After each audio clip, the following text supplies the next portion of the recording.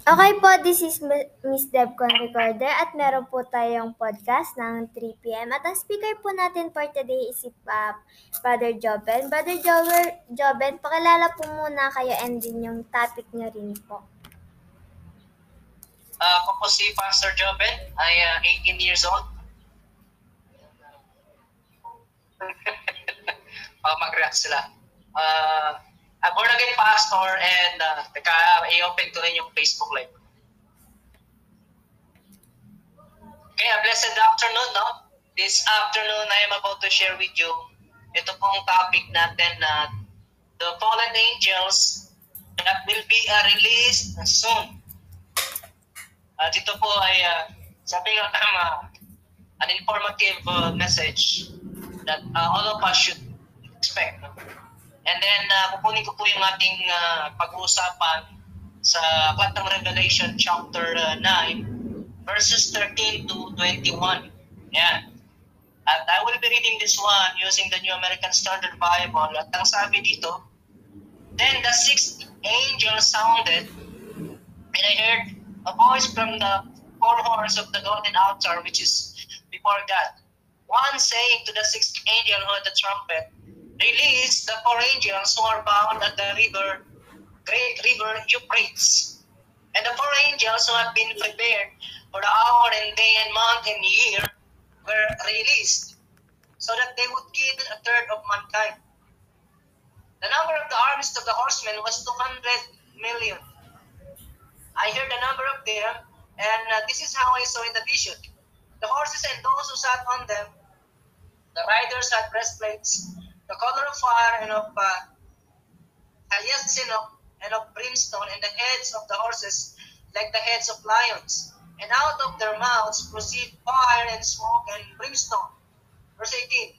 A third of mankind was killed by these three plagues, by the fire and the smoke and the brimstone which proceeded out of their mouths. For the power of the horses is in their mouths and in their tails, for their tails are like serpents and have heads, and with them they do harm. Verse 20. The rest of mankind who were not killed by these plagues did not repent of the works of their hands, so as not to worship demons, and the idols of gold, and of silver, and of brass, and of stone, and of wood, which can neither see nor hear nor walk. And they did not repent of their murders, nor of their sorceries, nor of their immorality, nor of their thefts. Okay, so ito pong mga angels na makakawalan. Yung time setting po nito shall be during the Great Tribulation. Remember sa Revelation chapter 9, ito pong scenario na to ay sabi nga yan yung pang-anim na trumpeta, the sixth trumpet. Remember in the book of Revelation chapter 6, yung 7 seals, then the 7 trumpets, then it will be followed by 7 bowls of wrath. Sunod po yun. At bawat buksan na selyo, bawat trumpetang ihipan, bawat mangkok na ibubuhos, ay meron po yung kaganapan na yung sa trumpets, of course, beginning from the seals, if we will try to figure them out, ay medyo hindi maganda para sa mga tao. That's why, ito pong kaganapan na to ay talagang tama yung description ng Panginoong Jesus na there were going to be a great tribulation na mangyayari na ito hindi na uulitin at ito hindi pa nagaganap. Wala nang likay na sanlibutan. Meaning, it's just like, ito na yung pinaka-worst, among the worst na mangyayari sa lupa, and then after that, the end will come. Okay, so I will just focus on the four angels. I was just, been struck watching one of the video ng isang end-time minister din. And then, according to them, merong anomaly na nangyayari sa river Euphrates. And then it's that yung tubig ay unti-unti bumababa, lumiliit. And then because of that, ay maraming mga, of course, lumitaw na dating itinatapon ng ilog. At isa doon ay yung parang kulungan na kung saan yung mga tao nagpunta doon, I wish I could be at a place for me to be able to see them firsthand. Ay nag-insert sila ng microphone kasi meron silang narinig ng mga boses, and in fact, doon sa video na yon ay talagang pinapatunog nila. At kung ating pag-aralan, yung boses ko ay parang boses ng mga wild beasts. And hindi po ito hindi ito isa lang, no? Maraming iba't ibang boses na ang boses ay hindi nakakatuwang pakinggan.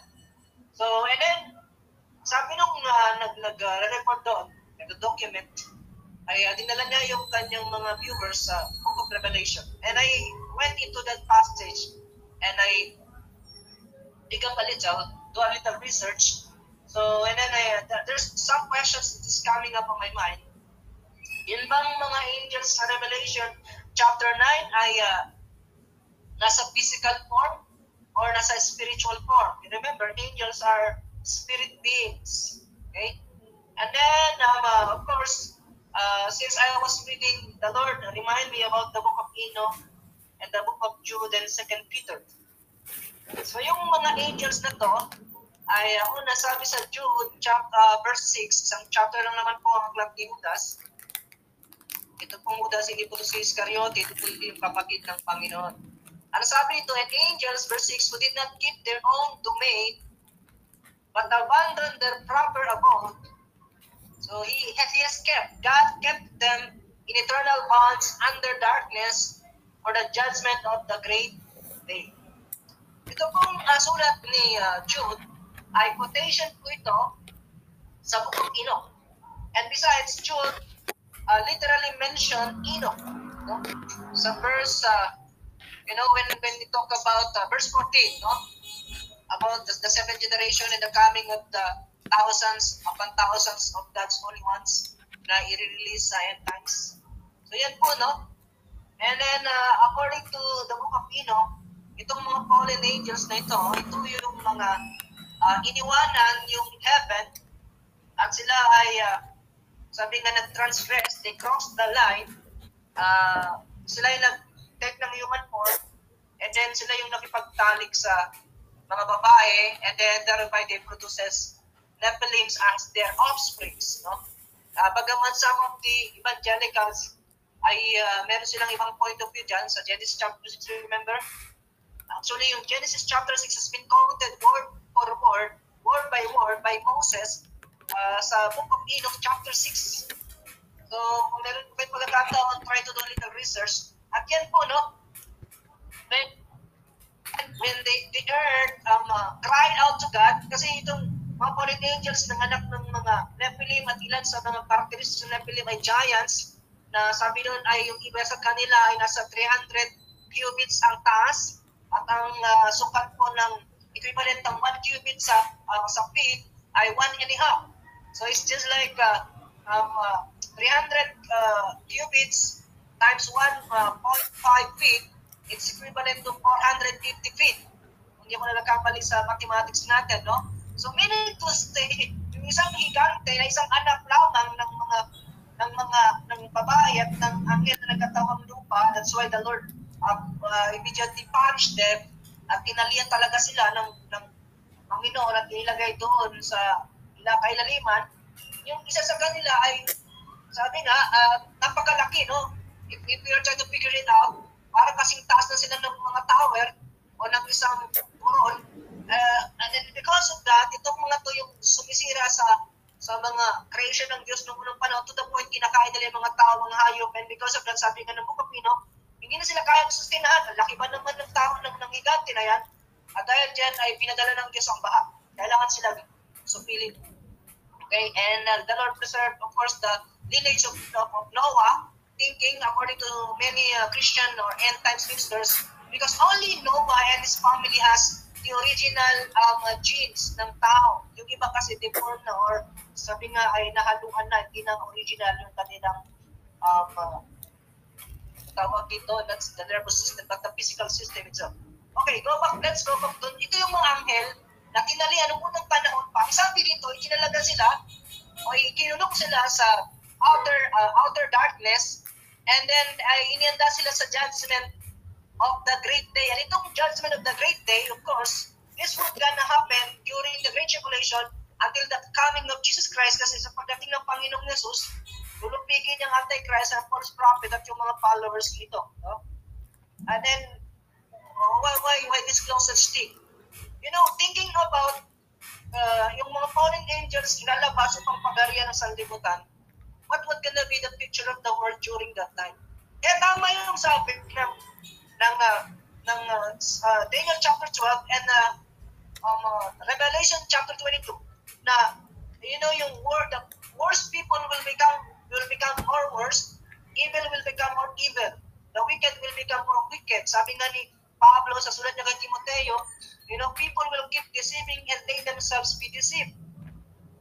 Why? Kasi lalabas itong mga to at talagang ay tulutan sila ng langit na magkasik ng kakuluan, kadiliman during that time. At minsan pa ay aalipinin muli, kasi ito yung nangyari ng panahon ng mga Nephilims, no?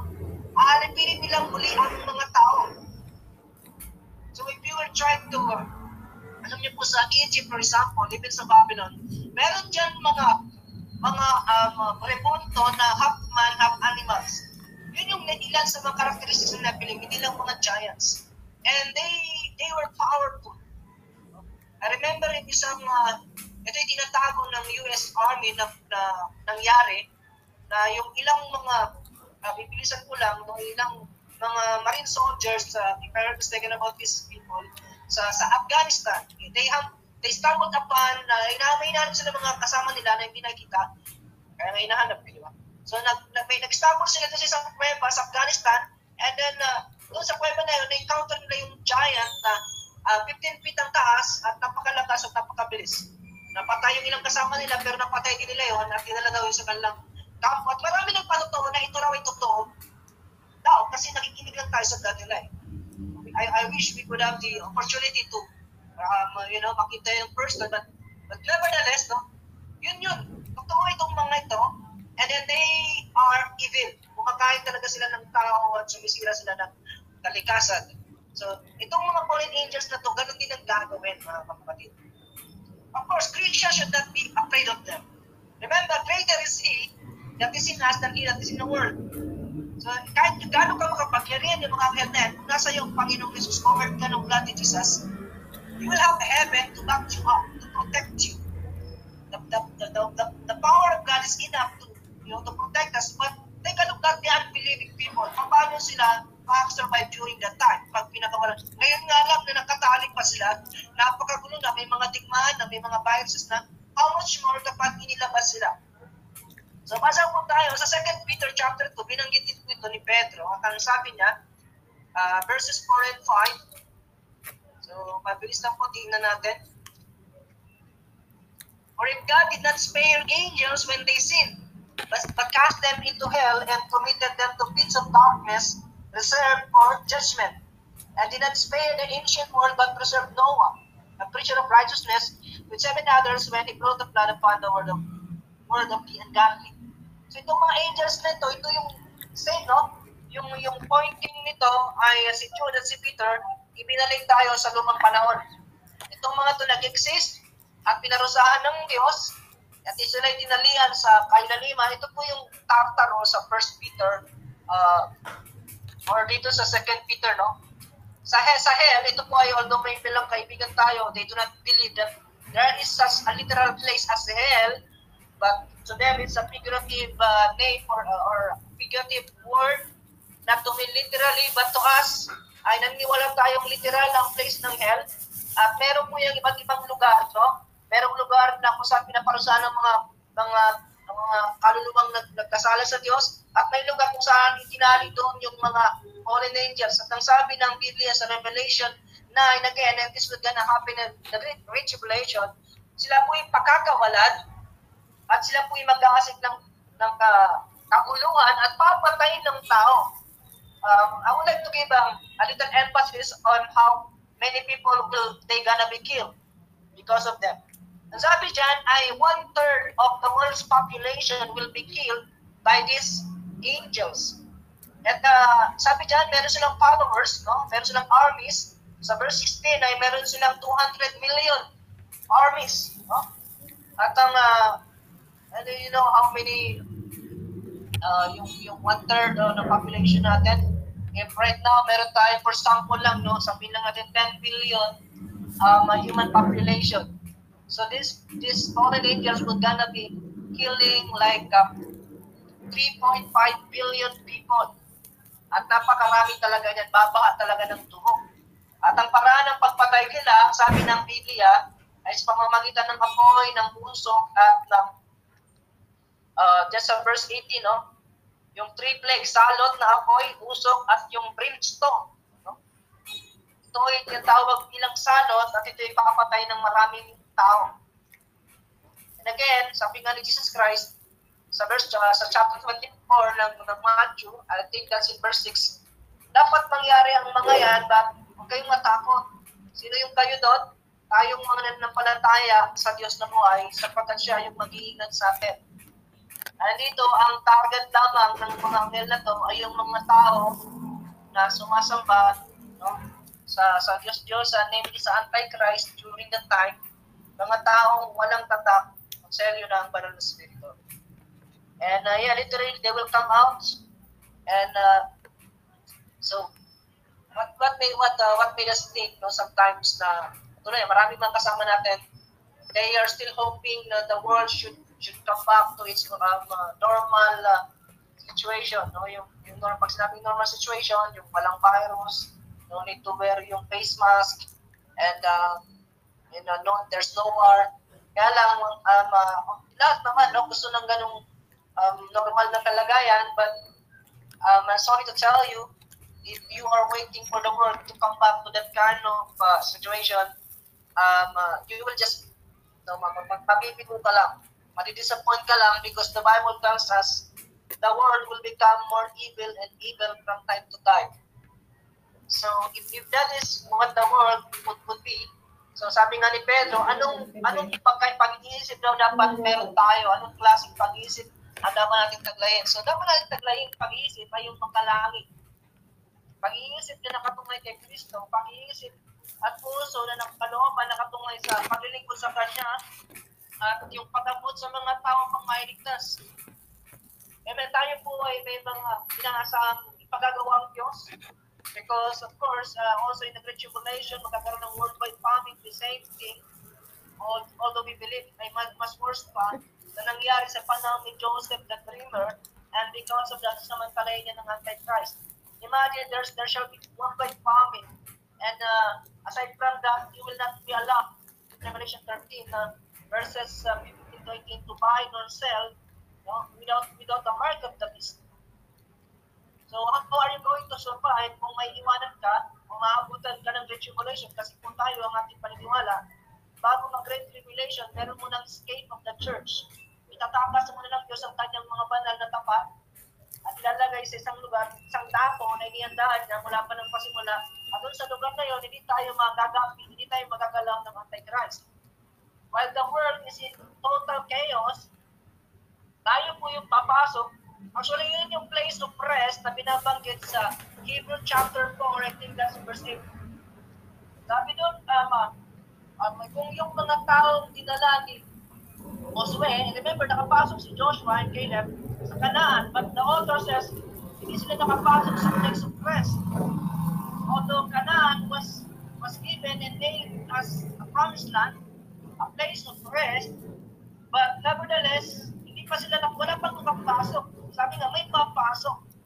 At yung place of rest na yung mga kapatid, that is not yung part ng heaven itself to be domain, that is more spiritual, no. I believe that is a place like Garden of Eden in which we can be there having a physical body, but at that place, alam niyo yung mawawala ng kasalanan. Because God is a God of restoration. He will restore everything na sinira ng Diablo. Kasama dyan yung pamumuhay na meron si Adan at Eva from the very beginning na walang kasalanan pumapasok sa kanila. They can be at the place of rest really. Yung hindi na mahinga ka na sa kasalanan, wala rin pakiramdam na yun. And then you will just enjoy the presence of God until the second coming. Kasi sa second coming, ito na yung total freedom natin from the body of flesh. At tayo dadamitan ng pakalangit ng katawan. So, meron tayong pag-asa na hinihintay sa Diyos. Subalit sa mundo ay merong lagim na naghihintay. And then, therefore, if I were you, mga kaibigan, mga kapatid, you may doubt about this. You are free Excuse to me do a po. little research. It's already time na po, brother.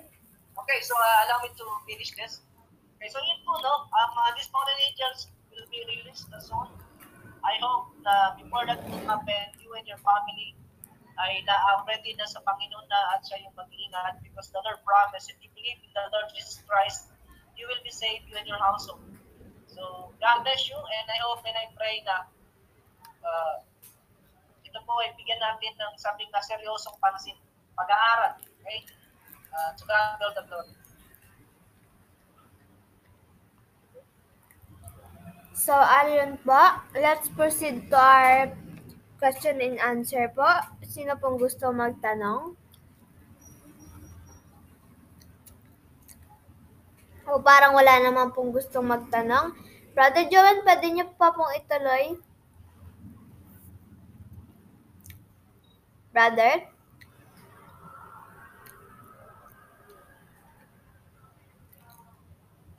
So, parang hindi na naman po ata continue ni Pastor Joven. Brother Joven yung topic niya. So, close ko lang po yung podcast. Okay po, thank you po for tuning in our podcast. See you later, 6 p.m. And so,